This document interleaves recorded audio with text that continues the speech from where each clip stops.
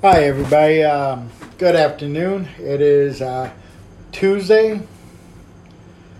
I had meetings this morning. Got back fairly early. I've been wanting to do this video for some time now. I'm just not, sure how to, do it. But for those of you that know me, knows that the last couple of years I've had some pretty serious health issues, and since God spared me my life this last time, I've been working on a book, and it is more an autobiography, but it's to show people that we do have a healing God and a God that works within us and a God that can really change the situation from bad to good. When I was a younger man, very young, I was sexually abused by a swimming instructor. Nobody in my family. I had great parents. I was adopted. My brother passed away a couple years ago. 3 years ago. My dad passed away 2 years ago. I was the only male left. And my life was almost snared from this earth. And I'm going to get into that in a few minutes, though. But life was kind of difficult for me at the beginning because around the age of, I think it was 12 or 13, I started exposing myself and acting out, in that manner. That's how my criminal life has gone throughout my years. It never advanced from public indecency, but that was something that should not have happened, and I had to own up to it and say, hey, I got some issues that I need to work out, that God can really handle the situation and protect us. Sometimes we have to protect ourselves from us, so we don't destroy ourselves and others or family members. But I spent many years in prison for a crime I did not do. And when I say I did not do, I committed public indecency, which was I was first charged with that. The judge dropped that and ordered me into counseling. And I went, and then I just got an indictment a couple months later saying attempted kidnapping. And know what their excuse was? They did not know what my motive was. There was no evidence that showed anything about attempted kidnapping. It was just, I was told by by my attorney at the time that if I did not plead guilty, I was going to do all this extra time, which I found out later in life I could not have done. But as I get that straight on here now, I just wanted people to know that I knew God, I knew who God was. I invited him into my heart when I was 13 years old. I was at Palmer Heights Baptist Church in Palmer Heights, Ohio. It was a Sunday night. I was with my mom, my dad, my whole family, most likely. My brother was 16, I think, at the time. I think he was 3 or 4 years older than me. But my oldest sister definitely was there because I remember her being there. But we went to church every Sunday night for the most part. We went every Wednesday and every Sunday morning. Now, just recently, they brought back a Sunday night again. That's my understanding. A lot of churches have taken away the Sunday nights, but sometimes that's nice to kind of meet with people and talk with them on a Sunday night as well. And you should never get tired of hearing the gospel. So I was raised in an awesome household. Both my parents were Christians, and they raised us accordingly. But I started acting out from abuse that took place when I was younger, and it never advanced from exposing myself, but that's really what happened. But I was more of a nuisance than anything. And yes, what I did was mentally disturbing, and it should never happen. And I'll be the first to admit it and apologize to all those that it did affect. So I spent more than half my life in prison, where I didn't really rededicated my life to Christ when I was locked up, and I just got to the point where I was tired of repeating past mistakes that would continue to go. So I was released January 24, 2010. And that was really an exciting day for me. Some of this is going to be funny though. Both my sisters came to pick me up. My one sister came from Texas. My other one came from Brunswick, and they were like 2-3 hours late. Everybody else was out by 8:00 or 8:30, and I'm sitting there. And I asked the officer, I said, "Can I go back to my bunk, lay down?" He said, "You're a free man now." So I said, "Can I stand outside?" He said, "You could do as you want as long as it's legal." So I stood outside. I didn't smoke at that point because they took cigarettes out 4 or 5 years before that. But my sisters were awful late. They finally did arrive. Boy, was I excited and happy because I knew I was going to have some fun that day.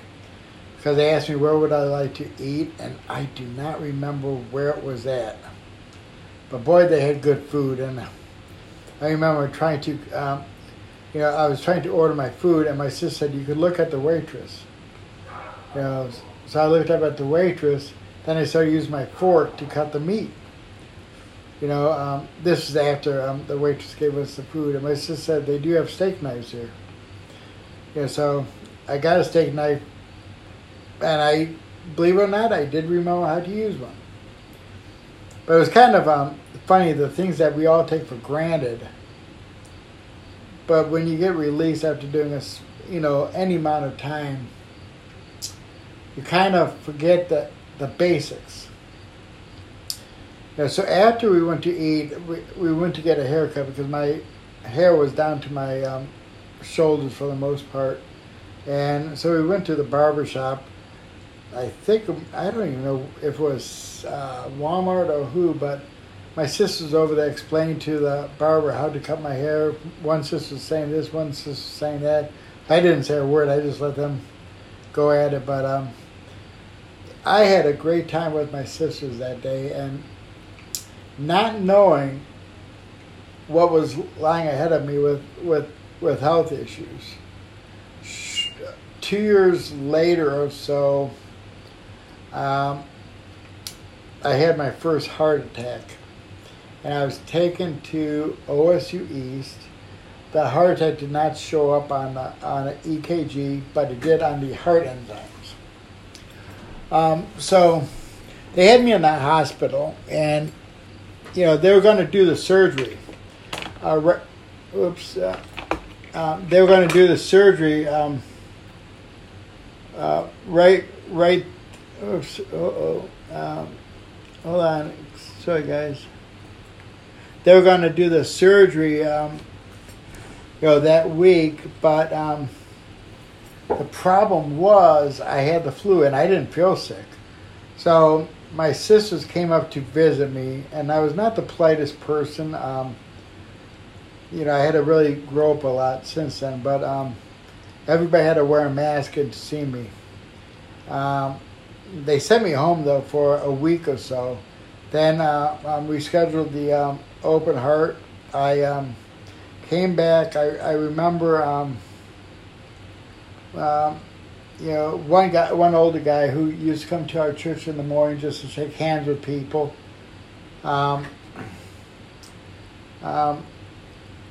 He came there and said hi to me. I don't know I think Paul, my roommate, was there at the time, and my brother Glenn. And it was a 6-hour surgery. But that was successful. But 2 weeks after I got out, I had a pretty serious heart attack then where the pain was horrible. They rushed me to the hospital. They said the grafts did not, came all undone that they did for the open heart surgery. So they started trying to treat me with medication. And I was doing pretty good. I ended up having another heart attack since then. But May 5th of 2020, I went in for a brain scan because apparently I had symptoms of a stroke. Well, they were going to release me when I got to the hospital. I was feeling better. Then my voice got real slurred. It took me back, because at that point I called my roommate. According to my roommate, I called him. He said, "Come pick me up." But they took me back for a scan. And when they brought me back to my room, I don't know what happened. I'm going by what the hospital said is I coded twice. And I had 2 strokes. And they said it was an allergic reaction to the contrast dye.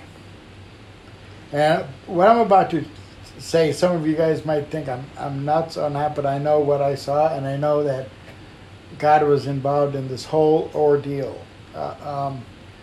But my roommate came into the hospital and said, he's been out there waiting for me, and the nurse said, let me get the doctor down here. The doctor came down and said, sir, he's not going nowhere. He got pretty sick, and he's going to be here for a while. So he received so many calls. My sisters did a web page so people could know what was going on. But I remember, and this must have been right before I died the first time, was I heard my sister crying. Then the next thing I noticed is I'm looking straight up in the sky. I don't know if it was the top of my head or the ceiling or what it was. But I seen 2 doors. One was a bright red one on the left, and one was a pinkish white door on the right. And I was ushered fastly through that door. It was just like it was on the other side of the wall or whatever. That's how quick it was. And I remember a man meeting me there and handing me a piece of paper that said righteousness.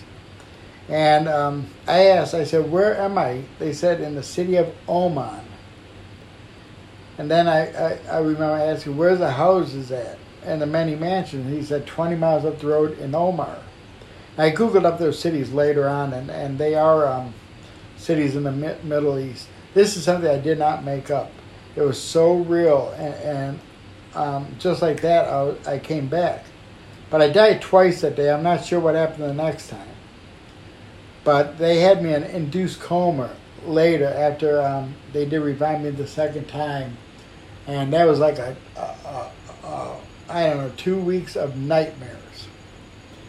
So I would never be able to be a good drug addict. But, I did a lot of negotiating. To be honest, I didn't want to come back. After what I seen, I saw, I did not want to come back. But I said, God, if I'm going to serve you, show me how. And I knew I wanted to continue into the prison reform and pro-reform and wrongful convictions, as we are. But I also wanted people to know my faith. And that's part of who I am today. And I share my faith of Christ. I share what Christ has done to me and how he has changed my life and how he brought me back from death. And nobody can dispute that wasn't God, because no human being can do that. And the devil don't do good. And I was, I had a chaplain when I was in the rehab after to learn how to walk again, because they tried to start me in the hospital, but when they first took the ventilator out, my voice was so hoarse. And you could look at it on our YouTube channel. It Change Starts With Us Ohio. I barely could call. I couldn't even figure out how to use the phone. I had to have the nurse dial my sister so I could talk to her. But later on that day, the occupational and physical therapist came in, and they said, let's get you out of bed, let's stand. So they got me up out of bed. I fell straight down. They caught me, though. I didn't know what was wrong with my legs. I didn't know what was wrong with my arms. It was about a week later I found out I had 2 strokes. And I didn't, that was worrying me because I felt so out of control. I didn't have control of my own body. And that was really scary because I'm used to being able to walk, maybe not the best. I used to be able to do a lot of things that I can no longer do. And everything that happened during this almost 8 weeks in the hospital was all divine by God. It was His plan. It might have been to bring me closer to Him. There might have been so many different reasons why. But all I know is that I'm here to serve Him. We are here to fight for fair laws. We don't expect people just to be released for the sake of being released, but we do believe that people should be treated fair and with respect and have a fair opportunity for release. So that at first it seemed, like I was not going to make it. The chaplain came down, and I remember, I don't know if it was a doctor or a nurse, said, "The chaplain is here, Mr. Cronenberg, to talk to you." And the first thing I did is I kicked him. I don't know why I did that, because that's not me. I'm not violent. I think I was trying to tell him I'm not dead yet. I would love to know who the chaplain was. And I wish that there was a way that I could find out who the chaplain was to say sorry and thank him for coming down. But they told my sister that I may not make it through the night. And my sisters had it where only the family can call the hospital, because the first night the hospital received hundreds of calls. And one nasty call, I guess, on me, which I don't really care. So that's why my youngest sister put together that website, because somebody shut down my Facebook page at the time, and they wanted people to know what was going on instead of everybody jumping to conclusions. I'll never forget this. One lady said, "I thought you died. That's what everybody said." I said, "God's not ready for me yet." I was ready to go, but He wasn't ready for me yet. So there's a plan and a purpose here on earth. So a lot of rumors went around, just like they do, other times of the year. If it's not on your health, it's on your past or whatever. But people like to spread the rumors and say this and that. And the only reason I survived this, the only reason, I was brought back was because it was God's plan. God is the one that determines whether we leave this earth or stay, not mankind.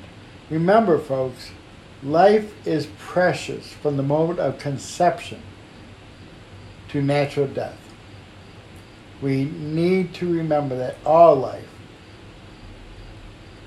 I don't care what a person has done wrong in his life. That does not define him who he is today, unless if he refuses to change. 1 John 1:9 says, "He is faithful and just to forgive us our sins and cleanse us from all unrighteousness." And we're to be more like Christ. Are we not to forgive? The Lord's Prayer says, if you can't forgive others, how do you expect God to forgive you? And that is true. We want to take things in our own hands sometimes, because that seems like it's the best way to really handle things, and it's not. Let's try to live more like Christ. Let's try to be a good example. Let's share the good news, and let's be kind to others. And let's start today. We have an opportunity to pray for those who are incarcerated, those in the hospital, those in nursing homes, those that are homeless. We're going to have a Christmas card signing on the 20th of November at my house. And if you'd like to donate stamps or cards, you can mail them to 1141 Oakwood Avenue, Columbus, Ohio, 43206. Again, that is 1141 Oakwood Avenue, Columbus, Ohio, 43206. Last year we sent out over 300 cards, and we're planning on doing that again this year. So last year my friend Jarena Williams was here, Candace, Jerry Vaughn, Jerry McMeans, I think, I think there was somebody else too. I just can't remember who it was. But we're going to be doing that again this year. And we want, it's a very lonely time being locked up around the holidays. And, I'm not saying that we should not hold people accountable, but let's remember that they are people still. And people can change for the better. But a lot of times they need prayer just like any of us do. But I appreciate each and every one of you taking the time today to listen and please stay tuned for the book if it ever gets done. If you'd like to help me write this book, feel free to inbox me. It would be greatly appreciated. I've done so many horrible things in my life, but by the grace of God, I was forgiven. And I ought to forgive others just like Christ forgave me, everybody. And I really appreciate everybody. Please check out our website at www.changestartswithUsohio.org. Again, that is www.changestartswithusohio.org. Our email is changestartswithusohio@gmail.com. And again, folks, enjoy the rest of your day. Thank you, everybody, for joining us.